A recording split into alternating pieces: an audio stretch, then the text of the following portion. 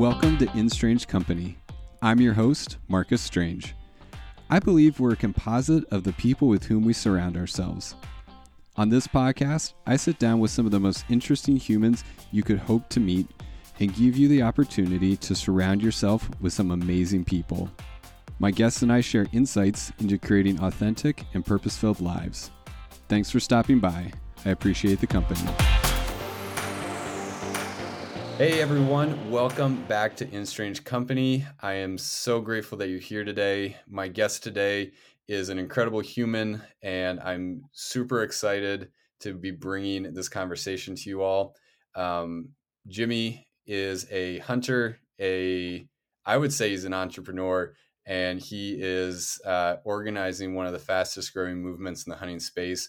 And today we're going to dive into a discussion around diversity, equity, and inclusion in the hunting space. And particularly, we're going to talk about how the hunting space came to look the way it does visually. And I'm referring to the fact that most hunters look like myself, at least the ones that we see promoted. And we're going to talk about how we can fix that, how we can diversify and strengthen the hunting community and the conservation space, and all things diversity, equity, and inclusion in hunting. So, Jimmy, welcome to the podcast, man. Thank you so much for joining me. Thanks for having me. Yeah. So I definitely want to dive into your organization, Hunters of Color. I want to dive into the, really crucial conversation about how do we make hunting and the outdoor space a more welcoming and inclusive community. But I think it'd be really cool for people to know a little bit about you so that as we talk, they have some context of where you're coming from. So maybe you can give me like the 5-minute biography of Jimmy.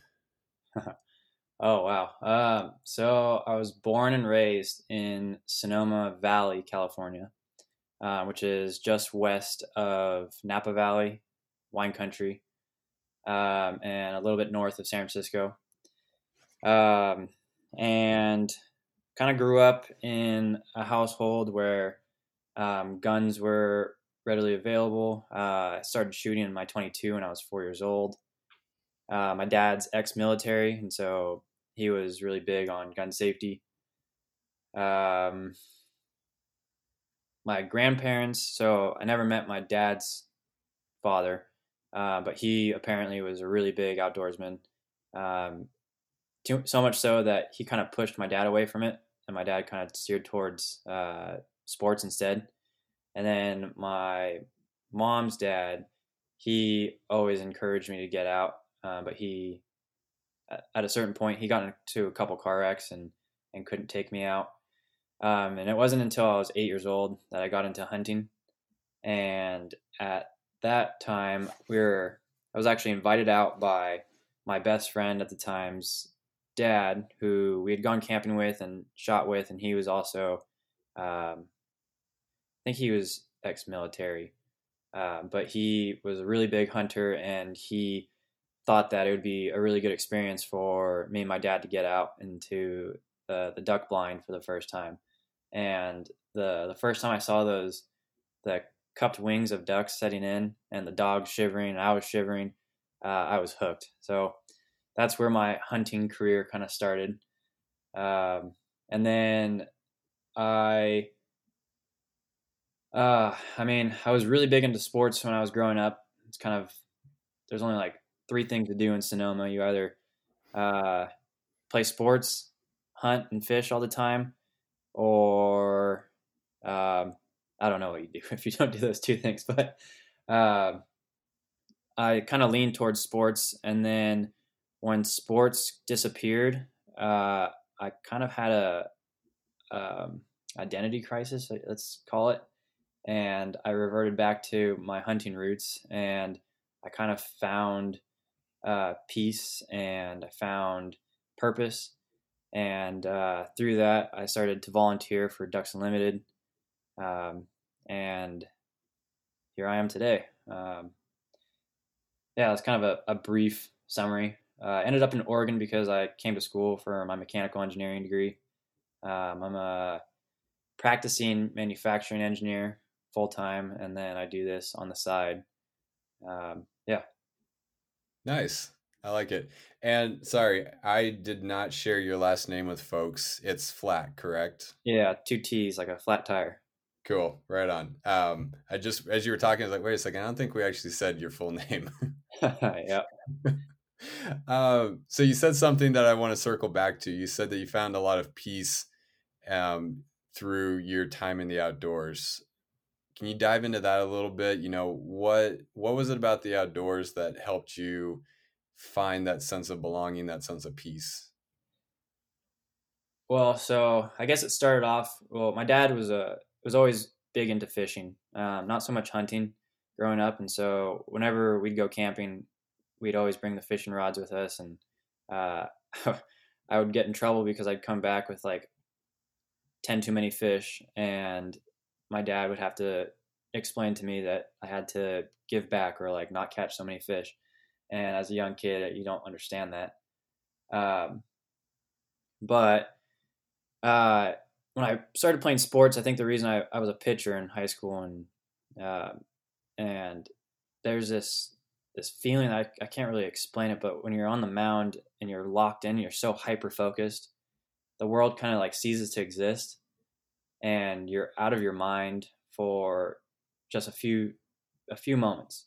And I could never recreate that feeling until I picked up hunting again or got serious into hunting again and kind of got back into that mindset where I was so hyper focused on hunting and achieving my goal of bringing some food home for the family that uh, I mean that it replaced the feeling that baseball gave me when I was kind of soul searching, and that's kind of what made me like really dive into hunting, and I started challenging myself and by getting into archery, and I think archery even pushes it further into that where you need to be so on your game to be successful.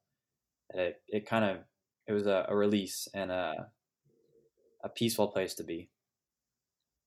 Yeah, man, I can totally relate to that.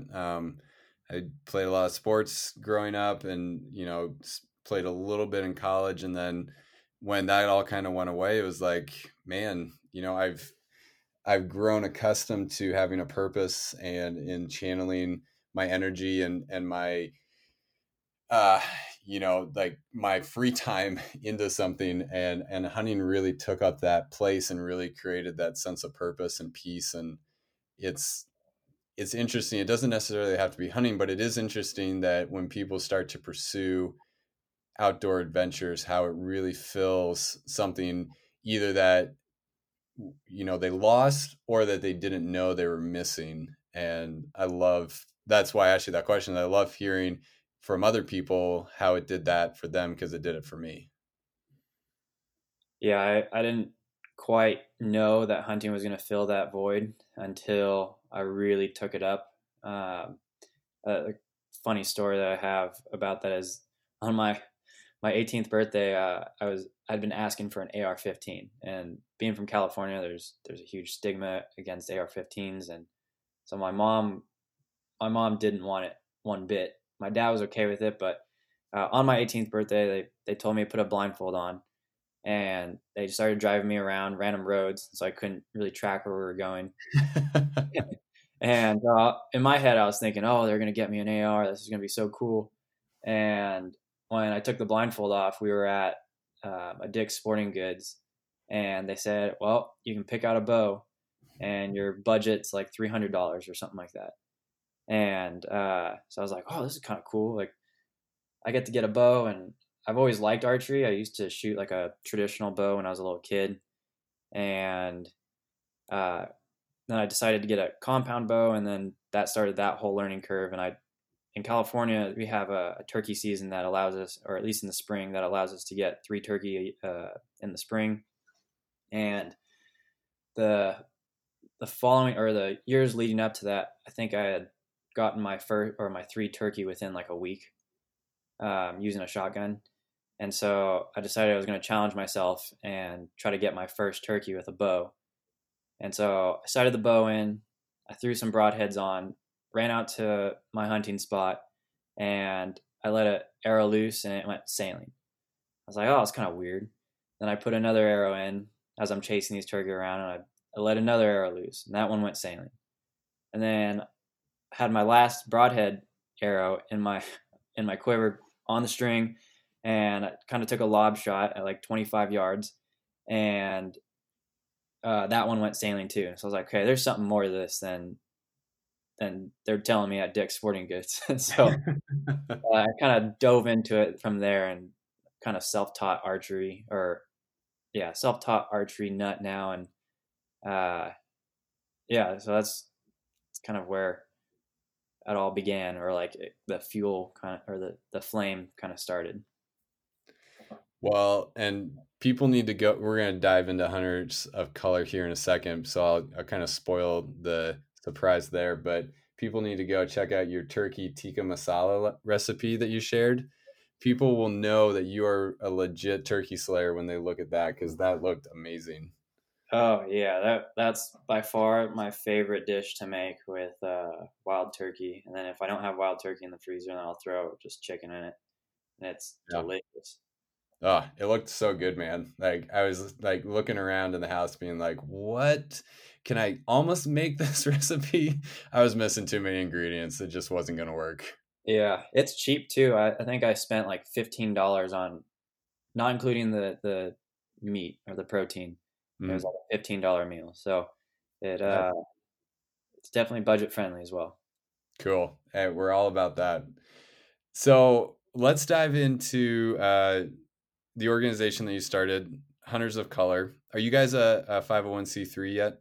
Not yet. So we're registered with the state of Oregon, and we're working on our IRS stuff right now. So we're waiting on that, and eventually that's where we see ourselves getting, and also being registered with all 50 states, ideally. But that comes after the 501c3 or 3. Gotcha. Yeah. Okay, cool. So you're working on getting that status. In the meantime, you started this organization that, for all intents and purposes, is functioning like a nonprofit. What inspired you to start Hunters of Color? Let's lay the groundwork for our conversation. Man, it probably started in high school, where when I started, well, I guess California has a weird sentiment towards hunting, at least in the town that I grew up in. All the old timers kind of don't hunt anymore, and there's just stories now of people who hunted. But when I was looking for hunting buddies, because my dad worked all the time, and my mom wasn't going to take me, and my grandpa lives in South Carolina, I had to find people to hunt with. And so when I was looking, I started asking all my Hispanic buddies, and they're like, "Oh, we've never hunted before, and it's something that we don't do." And then finally, I found some friends who did hunt, and they were all white. And didn't At that point, it didn't really mean much to me. And I was like, "Well, it's great that now I have some companions to go out with." And then in college, when I had to fill my spare time up with hunting, it was the same thing. It was none of my friends of color would have had any exposure to hunting, and so again, I was the only person with a darker complexion out with all my white friends in the woods, and I think that's when I started to think about it, and I was uh, it all culminated when an article came out from the Meat Eater, and it's titled "Is Hunting Too White?" And in that article, it really breaks down the statistics that were taken by a study from the national what is it, the U.S. Wildlife or Fish and Wildlife Service in 2016, and it basically laid it out that there's, out of all 40 million or is that 400 million people in the United States, only 11.5 million hunt. 96% of them are white. 3% of them are Hispanic. 1% of them are other. And that's when I was like, oh, okay, that makes sense. Like, that's why I was noticing it back in high school, and that's why I was noticing it the last few years.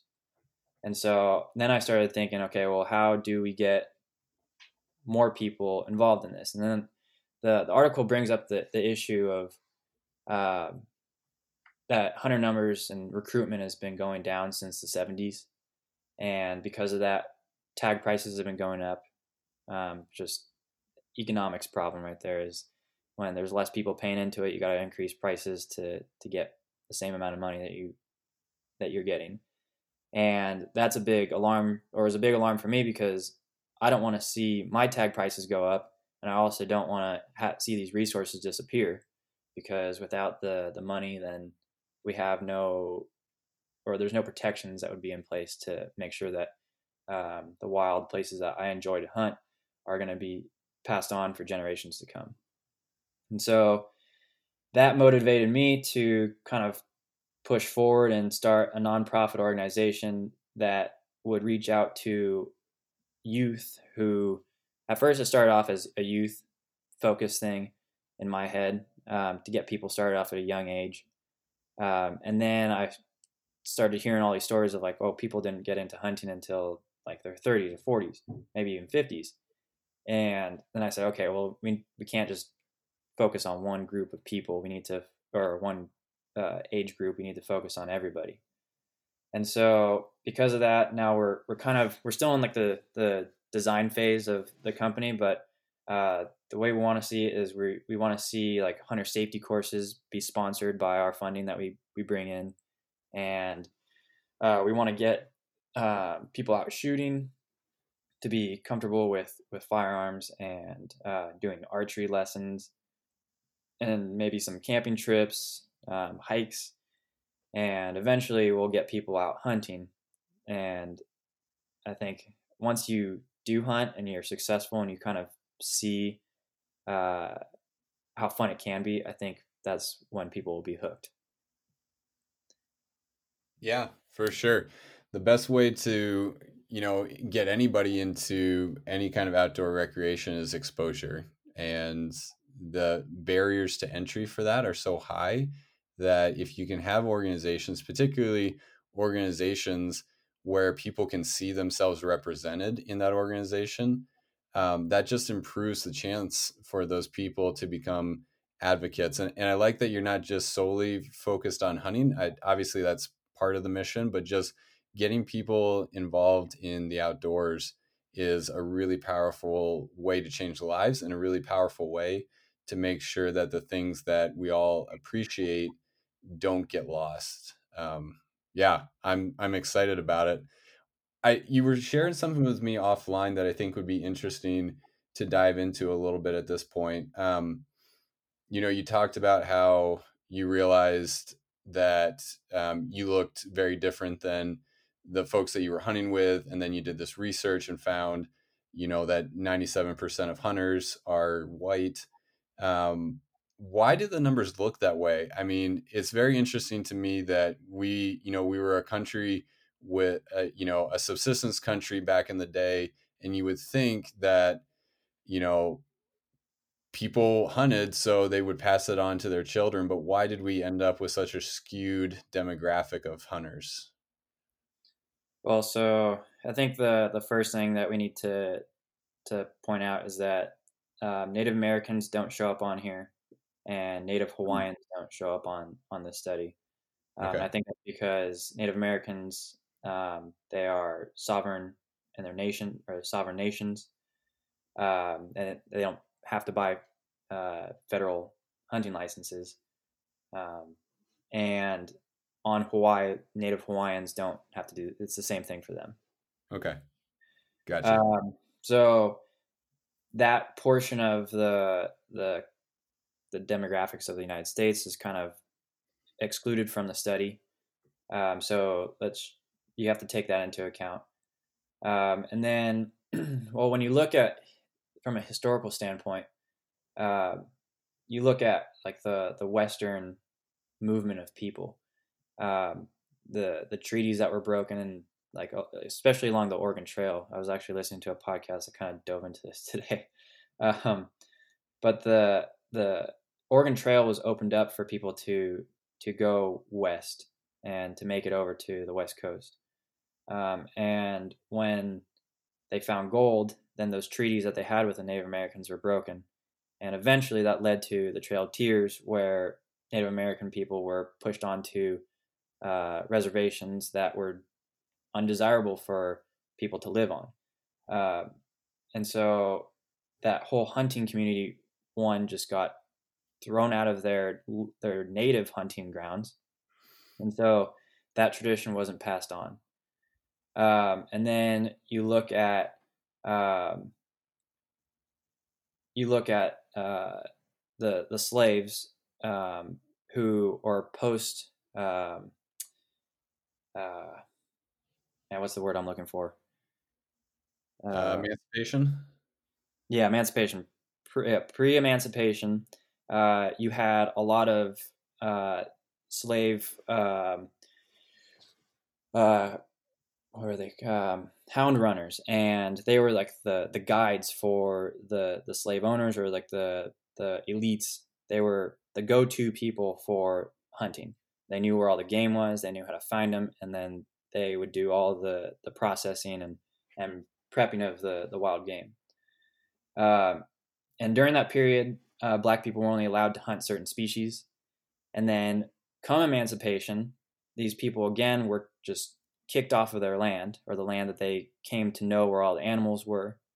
They then were looking for jobs, so the vast majority of the black community sought jobs in cities, and so they left the rural type lifestyle for a more urban setting, and then so what that leads to is a generational loss of tradition.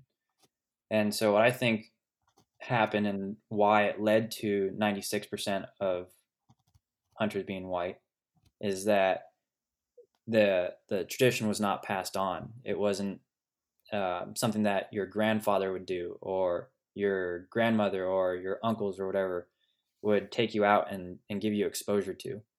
And so I think that's where it kind of all started. And it's kind of culminated into where there's only one black owned outdoor recreation shop. And I think it's in Houston, Texas. Mm. Uh, Oh, sorry. Go ahead. oh, you go ahead. I was kind of just going to say that it's, it's, um, it's hard to kind of pinpoint it on one thing, but if you look at it from a historical standpoint, you got to take that into account. Yeah. I don't want to speak for anybody here. I'm just relaying different things that I've read and that I've heard, but I've also heard, I think this was a TED talk on this topic of why specifically African Americans don't hunt in the same numbers that white Americans do. Um, the the person giving the presentation, they talked about that it was really a safety thing in his particular community, that there was an interest in it and a history of it, but that there was a real chance that if you and a buddy went off into the woods, that you might not come home, and so that tradition was lost out of a need for safety. And when I heard that, man, that just broke my heart, because I worry about a lot of things when I go out into the woods, but whether or not I have to defend myself and protect myself against another human coming after me is not something that I worry about. Yeah, that's it's definitely something that lurks in the back of the minds of um, people of color when they get out, and especially people that now we've been talking to um, because of hunters of color. That definitely is a reoccurring theme that has come up. Yeah, and I'm just going to ask you point blank, when you hear someone say that this is not an issue, this is being overblown, what's your response to that? Like, what do you say to someone who says that this is not really something that's a legitimate concern? Well, so I just direct them towards a video of a young black hunter who, uh, not only like a month ago, had permission to hunt his or a land that he had been working on, and somebody was upset that he was hunting either the property that he once had permission to hunt or permission to hunt property that was next to the land that he hunts, so potentially be shooting the bucks that he'd been scouting. And this guy who was upset decided to play the race card and started playing very racial, uh, just obscene music that should never be played anywhere, and was also starting to yell stuff at the hunter who was just minding his own business within his rights. And yeah, it's definitely hunter harassment. So the guy who was upset was breaking the law, but he decided to pull the race card, and I think that's where it really put my hair on edge and made me all pissed off, because you should treat everybody the same regardless of what race they are.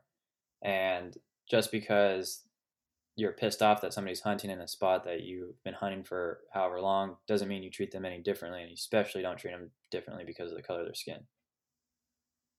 And this only happened a month ago, so it's still alive and well here in the United States, and that's something that we want to combat and change the perspective of. We want people to see people of color out in the outdoors and not immediately think that it's a weird thing, that is out of place. We want them to be like, or just any other day, just like seeing any other person out in the outdoors. That's the end goal. But some people have a long way to go. I think as a whole, our community is very receptive to change and welcoming.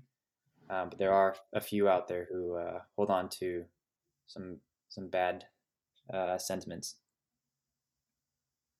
Yeah, and I mean, this conversation comes, I mean, for better or for worse, at a really good time, because I was just out hunting the other day and ran into another hunter, and we got talking, and just out of the middle of nowhere, and I don't know what the context was or why he even thought this was something that would be relevant to share, but he made some very racist comments, and it was very eye opening because I haven't had that happen before. But in that moment, it made me pause, and it made me realize, like, oh, okay, like this is a problem. This is something that does happen.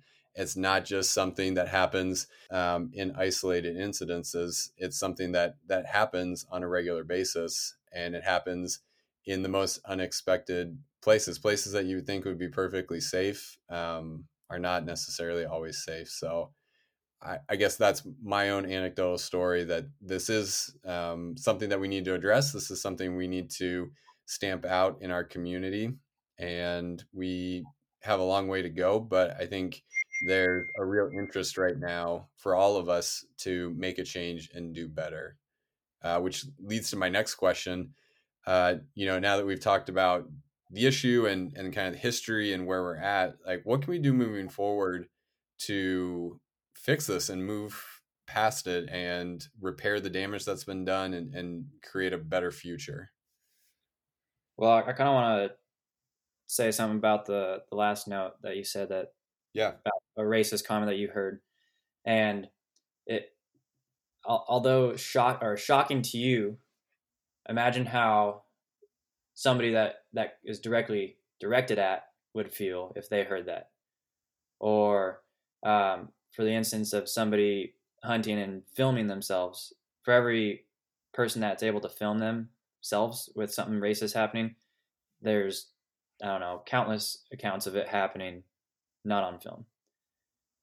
So the way to combat that is we need our allies. We need people to educate these people who have these archaic ideas, um, who hold on to negative connotations of people based on off of the color of their skin, and we need people to actually sit down and talk to these people and educate them.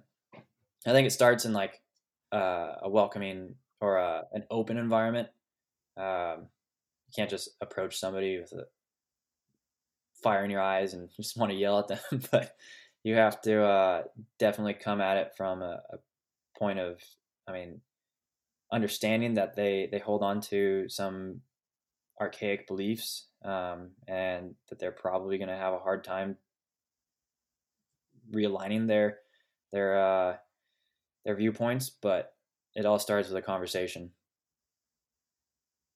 Yeah, absolutely. And I would add to that, and thank you for pointing that out and making that distinction. And I think in terms of people like myself, allies, you called out that, I was surprised, and that would be my advice to people is take the word of those who are living it and experiencing it. Because like you said, for me, it was a surprise because I haven't experienced it that much. So I don't understand, and I'll never understand. I got a like like a millimeter of a glimpse at it for a split second there, but that's mostly just something that I'll use for context in the future and as a learning experience. So when your friends come to you or you hear people say that this is a problem and this is something that's happening, my advice would be that you trust them and you believe them and you support them and you be there for them, even though you may not have seen it and you may not understand it.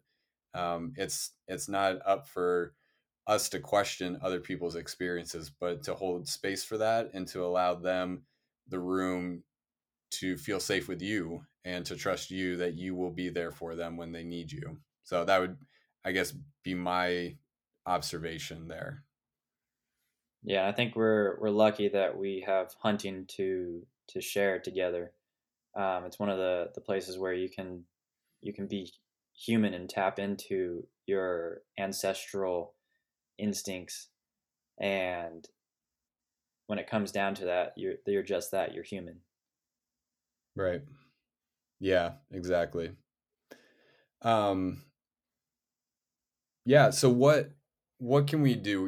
We talked a little bit about being an ally, showing up, listening, hearing. You talked about taking those opportunities to have conversations and to educate people. Um, what else is there? I mean, there's so much we can do, but what are some other really tangible things that people who want to be allies, who want to step into this space and be supportive and helpful, what can we do to fill that space? Well, I think it starts off with recruitment, and I mean, I think there's a big push to get people into hunting and uh, to bring those hunter numbers up so that we do have the funding.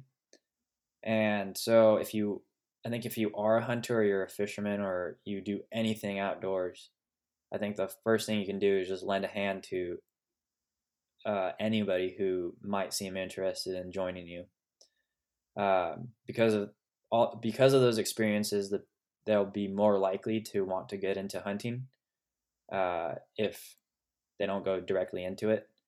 If you're a well-rounded outdoorsman, I think it kind of leads into hunting, and it might not be for everybody. I know there's some people that I've coaxed into going out with me, and after a single hunt, they're not sold, and they'd rather hear the stories than make the stories on their own, which is completely fine. But because of that, they understand why I'm so passionate about it, and I think the passion kind of shines through on, especially in hunting and fishing and anything outdoors. If you come at it from just like a really heartfelt standpoint, and you just really want to show people uh, your passion and the place that you find sacred, I think they're gonna kind of lean in and at least give it a try. Yeah, absolutely. Um, I couldn't agree more. That genuine approach is the key. It's the key to it all. Um, so in terms of, I mean, we've kind of been talking kind of generally. If people want to support Hunters of Color specifically, how can they get involved with you all? How can they step into that space in helping with diversity and equity in hunting? I mean, you guys have a lot of good things going on. What are some of the things that they can participate in? So as of right now, so we're trying to get our nonprofit status secured with the IRS. And at that point, we'll be able to disperse our funding and also uh, have kind of kickbacks for our mentors. And that kind of leads into mentors. So if you are somebody who wants to help and has experience in the outdoors and has hunting experience and has opportunity to bring people out, what we ask of you is to either send us an inquiry on our website. It's huntersofcolor.com, or you could send me a direct email at it's Jimmy@huntersofcolor.com, spelled JIMMY.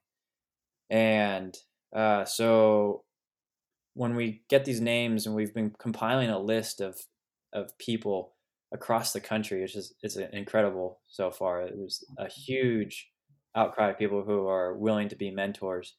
But for every one mentor that we've had kind of come to us, there's been one or two mentees that have reached out and saying, "Hey, like I've really been trying to get into hunting, but I am in Texas and there's no public land here, so it's really hard to find places to hunt." Um, and I've never had to deal with that. I mean, I guess in Sonoma, it's all privately held property around the valley, but I'm only a 25, 30-minute drive away from National Forest. And so I do have access to a lot of property, or a lot of ground to hunt. And for people who don't know where to go or have never started, it's a pretty daunting task to find new spots and to find people to go with, or um, find people to go with where they feel secure with. So our mission in finding the right mentors is we want people who are genuine, who are uh, somewhat experienced, who are in it for the right reasons, and we we will be vetting, kind of doing like an interview process for our mentors, and hopefully at the end of this we have kind of chapters set up across every state. We have little events that will go on where you can do like a meet and greet, and within the mentorship program, I think the way I see it going is it'll be completely on the mentor to kind of figure out how many people they want to bring out a year, or how much time they want to invest, and the mentees will set up with the mentors, if they haven't had an opportunity to meet the person at like a meet and greet, or one of the events that we will try to be hosting and throwing. Like it could be something as simple as a little barbecue with a couple of raffles, or uh, stuff like that, or where people have the opportunity to kind of just talk hunting and just hear stories and kind of experience the outdoor community for what it is. So that's kind of where we see ourselves going. We have a lot of work to do. Um, it's kind of hard right now because I'm working full time, and Lydia's a rock star, and she's been doing a lot of the work. You can also email Lydia. Her email is Lydia@huntersofcolor, and yeah, together we'll try to figure out how to get everybody out there, and um, eventually we'll see those numbers change, and we'll have more people out in the outdoors, and we'll see. I mean, I think we have a bright future, a really bright future. Absolutely. I mean, the the sky's the limit for where you can take this. There's such a need. There's also never been more people who want to step in and help and be supportive. So I'm just making the call for anybody listening who wants to help Jimmy and Lydia and really take Hunters of Color to the next level. Reach out. The contact information is in the show notes, and I'm going to link to all their social and their website and everything else. And we're going to get you some people to come out and help support your mission. So I agree. The future is incredibly bright. Yeah, it's going to be an amazing experience. We actually did kind of a hush hush, not too hush, but we we did a quick pheasant hunt with a few people that we met, and it was for three new hunters. It was their first experience with pheasants, and I think everybody had a ball. And I made the mistake of going straight into hunting when we should have done target practice before.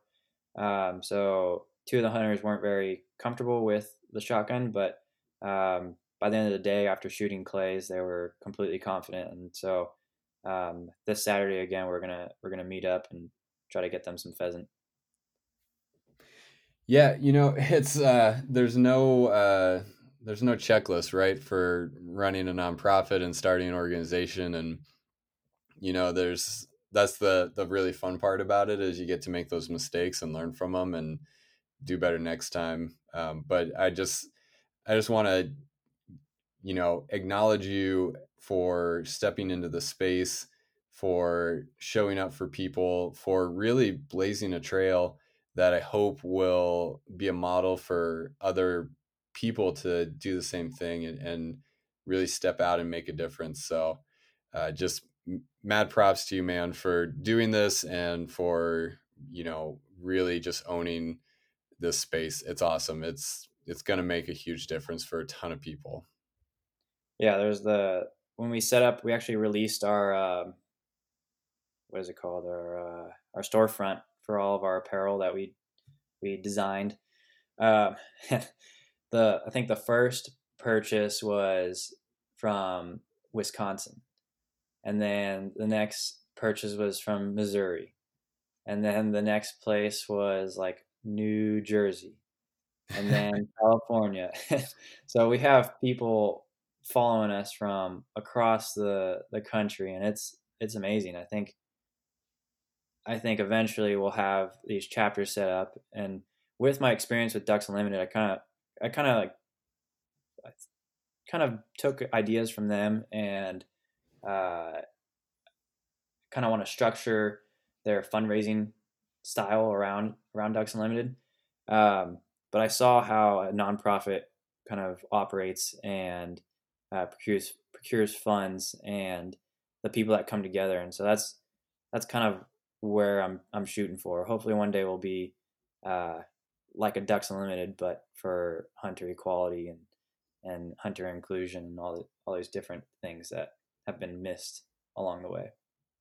For sure, for sure. I love it, man. This is so cool. And we've barely touched the or scratched the surface on this discussion, talking about equity and inclusion. I mean, there's whole podcast that's dedicated to that. So I would encourage folks to go out, do your homework, learn on your own. Um, there's a lot we could talk about, but I'm just really glad that we can let the spotlight shine on Hunters of Color for this hour. And Jimmy, I just appreciate everything you're doing, man, and for you coming on. I really appreciate it. Before we move on, though, from talking about Hunters of Color, is there anything else you want to hit on with Hunters of Color or DEI? People are kind of familiar with the format of my podcast, so I want to make sure that we give due time to the most important part of this before we move on. No, I think we covered a lot of it. I think I'm pretty grateful to be on here and to get the word out. I think the hunting community is one of the best communities there is. That was pretty evident uh, we when we were able to hunt. Or it's evident. It's a great community, and I just can't wait to see where this goes. And we're in like the first few months of the inception of this idea, and it's as an engineer, I have a million ideas, and turns out that the first one to take off happens to do or has nothing to do with engineering. So it's amazing. That's the way it goes, man. I never thought I'd be doing a podcast, but here I am. Yeah. uh, well, so you cheated a little bit, and you know that I like to ask random off the wall questions, so I had to figure out how I was going to throw a curveball at you. So uh, I would love to hear your favorite hunting story. Oh man. I want the Jimmy special. What's the hunting story you share around the campfire? Man, I have so many. That's good. I don't have that many. Ah, Lydia's yelling something in the background. What? Oh, that's a good story. So, Real quick, we should tell folks, who is Lydia? I mean, uh, so Lydia is my partner. Yeah, I heard him. Are you still doing it? Sorry. Yeah, we can snip this out if you want, but Yeah. Snip it out. Sorry. hi Lydia. I heard him give my email. I was like, people don't even know I exist, Jimmy. You can't just throw my email out there. Yeah. I'm the one yelling in the background. Talk about systemic racism. Talk about systemic racism. But anyways, yeah. G, go ahead. Okay. I'll All right. We'll cut Sorry. back in. Well, that's Lydia. This is not getting snipped, by the way. This is all staying in here. Yeah. Yeah. Okay. Well, so Lydia is my partner, and she was the one who really pushed me to get this thing moving.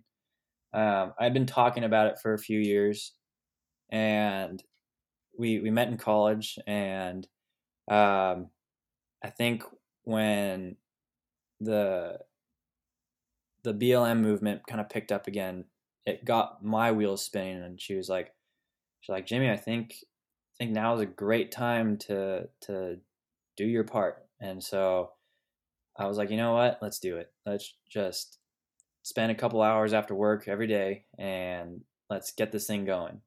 And she's kind of the motivation and the push that I needed to get this thing going. And she's also the one doing a lot of the groundwork right now.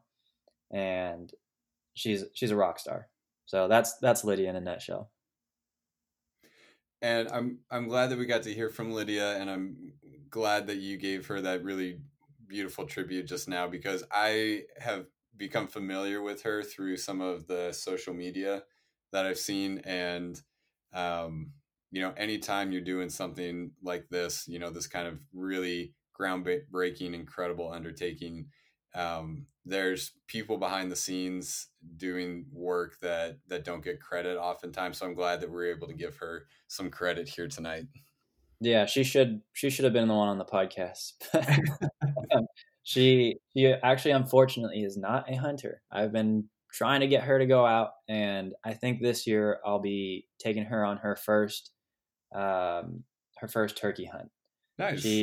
She doesn't have. She said she couldn't shoot a deer, so she said a turkey will be her first start, like a good starting point for her. And so I'm gonna be taking her out, and hopefully we get her hooked. Yeah, absolutely. So sorry, circling back, we got a little sidetracked, but circling back to your favorite hunting story, did she spark one that you were going to share? Yeah, so she brought up one that I actually wasn't hunting, but it was my first experience at mentoring. And so I went to Oregon State University, and this is a shout out to Big G, Grigoriy. I don't even know how to say his last name. It's very not Russian, but um, Big G's for short. Anyways, Cool.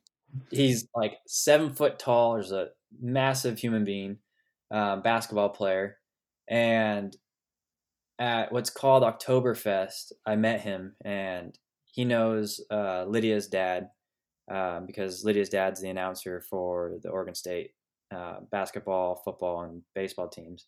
Cool. And so I met G, and G was like, "Hey, do you hunt? You fish?" And I was like, "Of course I do." And would you want to go one time? And he was like, "Yeah, please take me. I really want to go turkey hunting."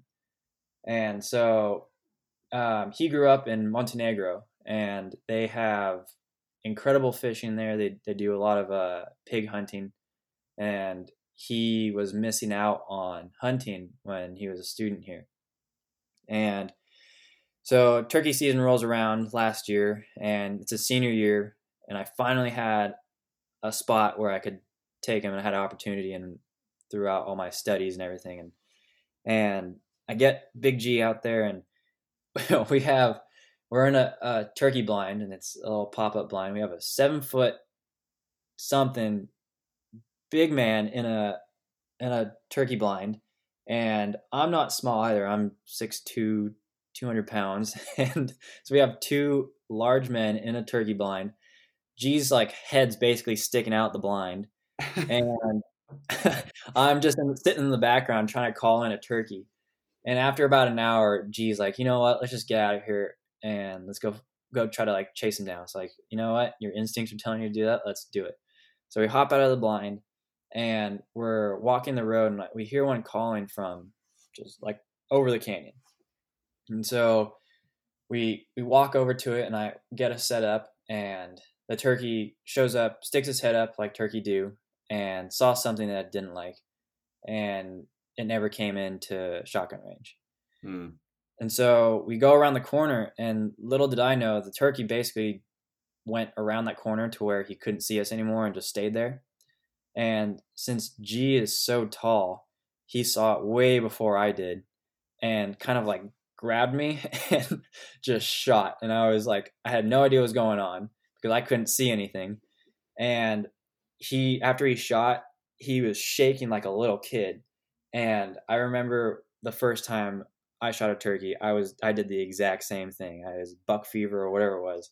And that just like made me the happiest person ever. I think I called everybody in my contact list that day, telling them about the story.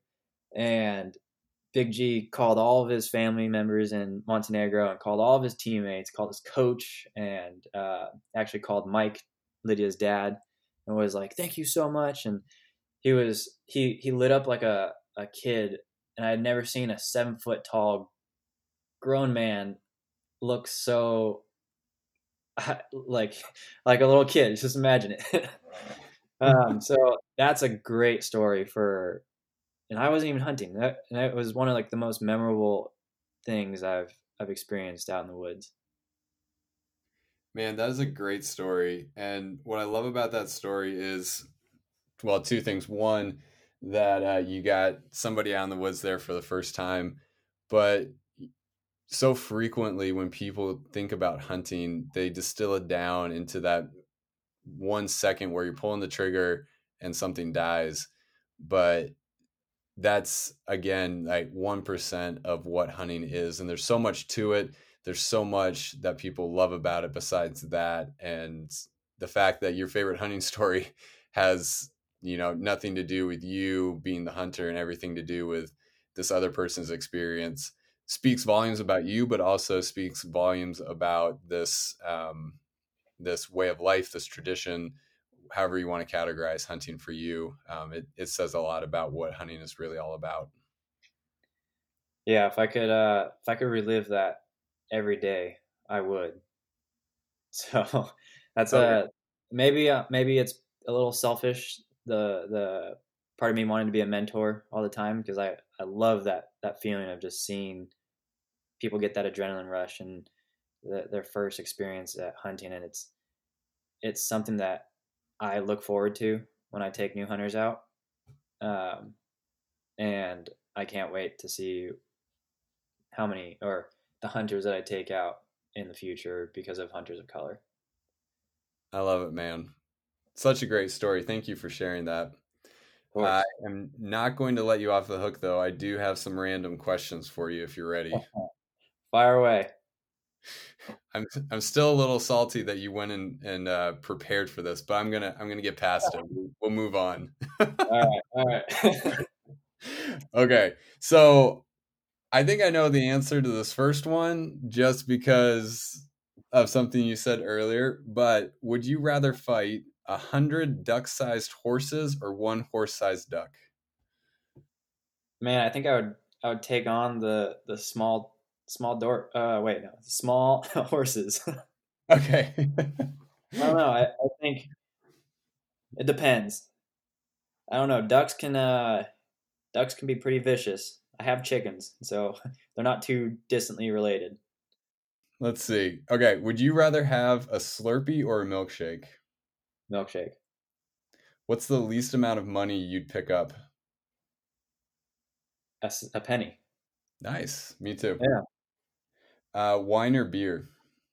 That's a hard one. It depends on the temperature, depends on the food.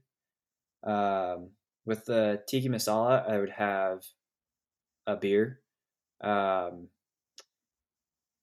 If it, or maybe some white wine. The thing is, I lucked out growing up in where I live currently. So I grew up in wine country. Both my parents were in the wine industry, and then now I live in the heart of the heart of Oregon's wine country, and we have amazing wine here. But we also have really good beer. So I think it's all up in the air. It depends on the meal. If you give me a meal, and I'll let you know. Oh, a ribeye and a baked potato. Wine. Okay. What's your most used emoji? Oh, let me check. Yes, I love it. I love that everybody pulls out their phone to check this. It makes me so happy. It's the hysteric laughing face. That's mine. It applies to so many things. Yeah, I'm definitely a light-spirited person, and I like to laugh. So I encourage people to send me funny memes, um, good stuff, good content. Yeah, for sure. What is something new you want to try? Ooh. Well, I want to fill my elk tag for the first time after 4 years of trying. But something new. I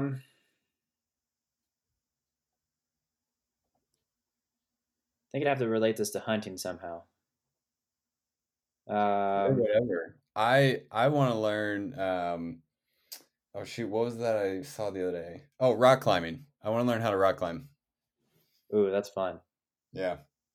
See, I have an issue where the second I find something that's fun, I kind of dive all into it, and so I have way too many hobbies, and Lydia gets mad at me because I have all of my hobby stuff, like all my gear, spread out everywhere, and I look at it every day like, oh, I could use that tomorrow, or hey, I could use this today, and yeah, I'm always itching to get outside. I think one thing that I'd love to try the next time I go to Hawaii, I tried it a little bit this last summer when I was there. Actually, not this last summer, but the previous summer, pre-COVID. I tried spearfishing with a Hawaiian sling, but I think eventually I'd like to get out and try like actually diving deep with all the gear and have a spear gun and all that stuff and try to do kind of underwater hunting. Dude, that would be badass. Okay. Waffles or pancakes? It depends. I've had some. If it's like the best pancake I've ever had versus the best waffle I've ever had, I'd go with a waffle. Okay. McDonald's or Wendy's? Uh, McDonald's. You can have one person back you up in a bar fight. Who are you picking? Wait. Reverse. Oh, wait, what? You said Wendy's or McDonald's. My answer is In-N-Out. Oh, going off script. I would pick In-N-Out too. That's a good one. I'm born and raised in California. We can't verge from the original Good Burger. It's pretty true. That is sacred out there. Yeah, anybody in Texas right now is probably cringing because apparently there's our friend that we were just having dinner with, who's from Texas, said like a Roadhouse burger or something like that. I forget what it's called. But she was like, it's way better than In-N-Out. So I guess when I go to Texas for the first time, I'll have to get one and compare. Do a little comparison. You'll have to let me know what you decide. Yeah. Bar fight. Who's backing you up in a bar fight?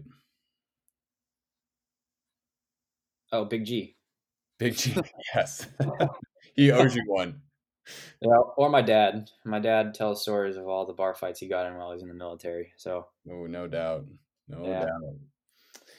doubt. What's one book everyone should read?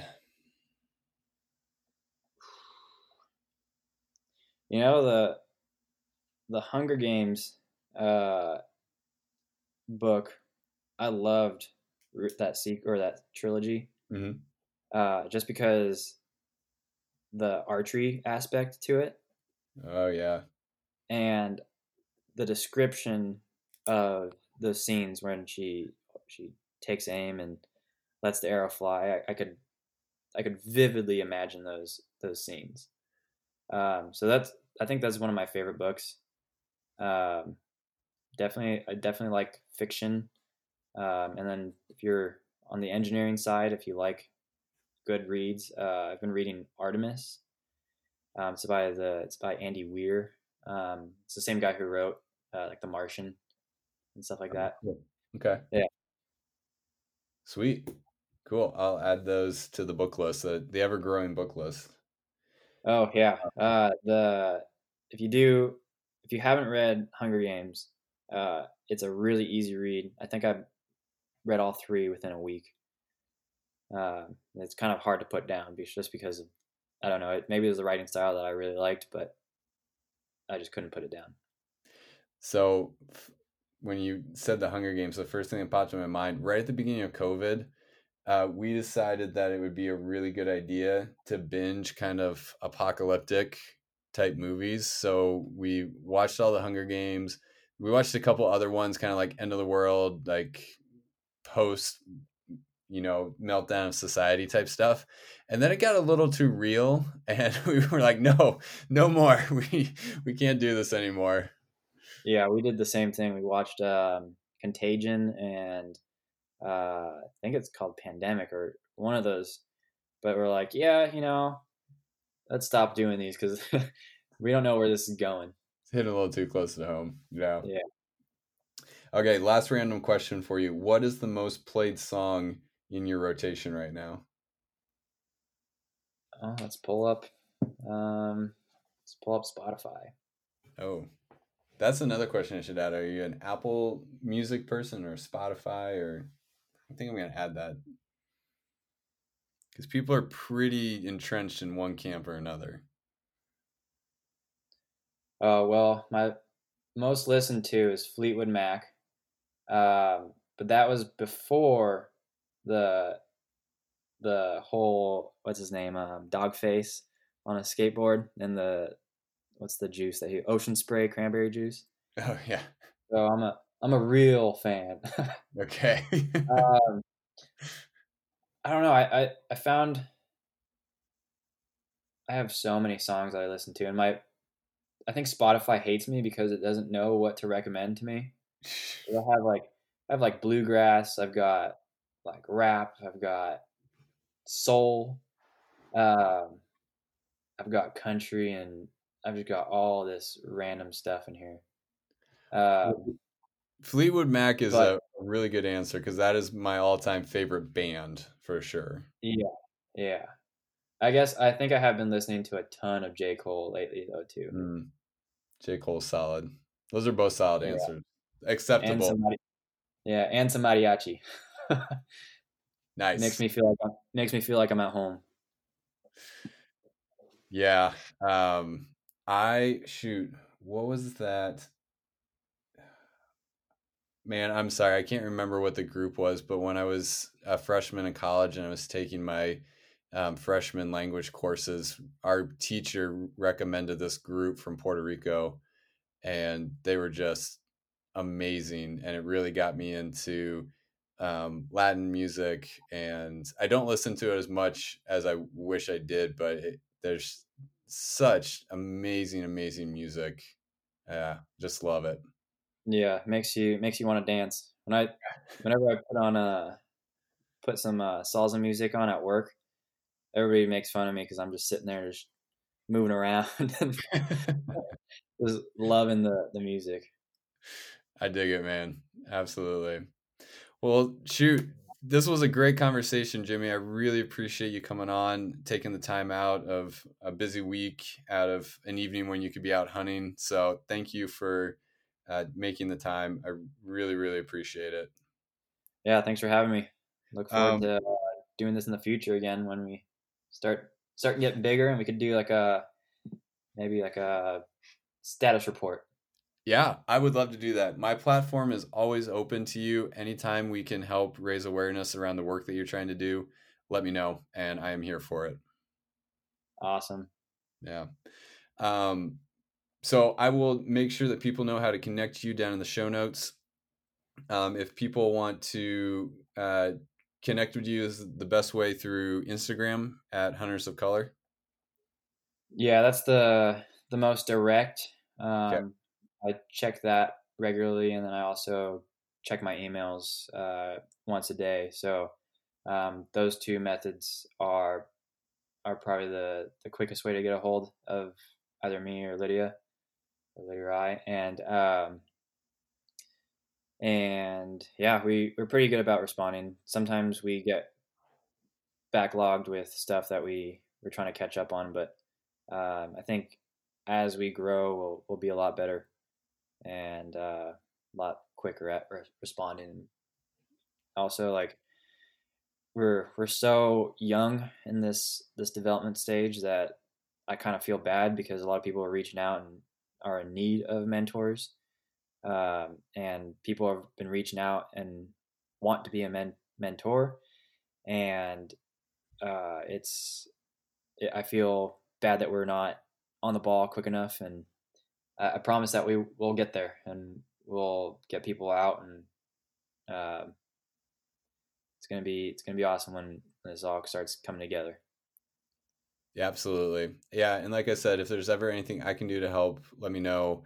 I'd love to connect you with folks, and we'll get you connected with some people that can fill in gaps and resources and whatnot. So let's talk offline. Perfect. Cool. Final question for you. What does it mean to you to live an authentic life, Jimmy? I think I'm working towards that right now. Um, but just be yourself. I have this analogy that I developed in one of the roughest portions of my life. And I may have stolen it or like taken it from a few other people or just made it my own. But the way I see your happiness is like a cup.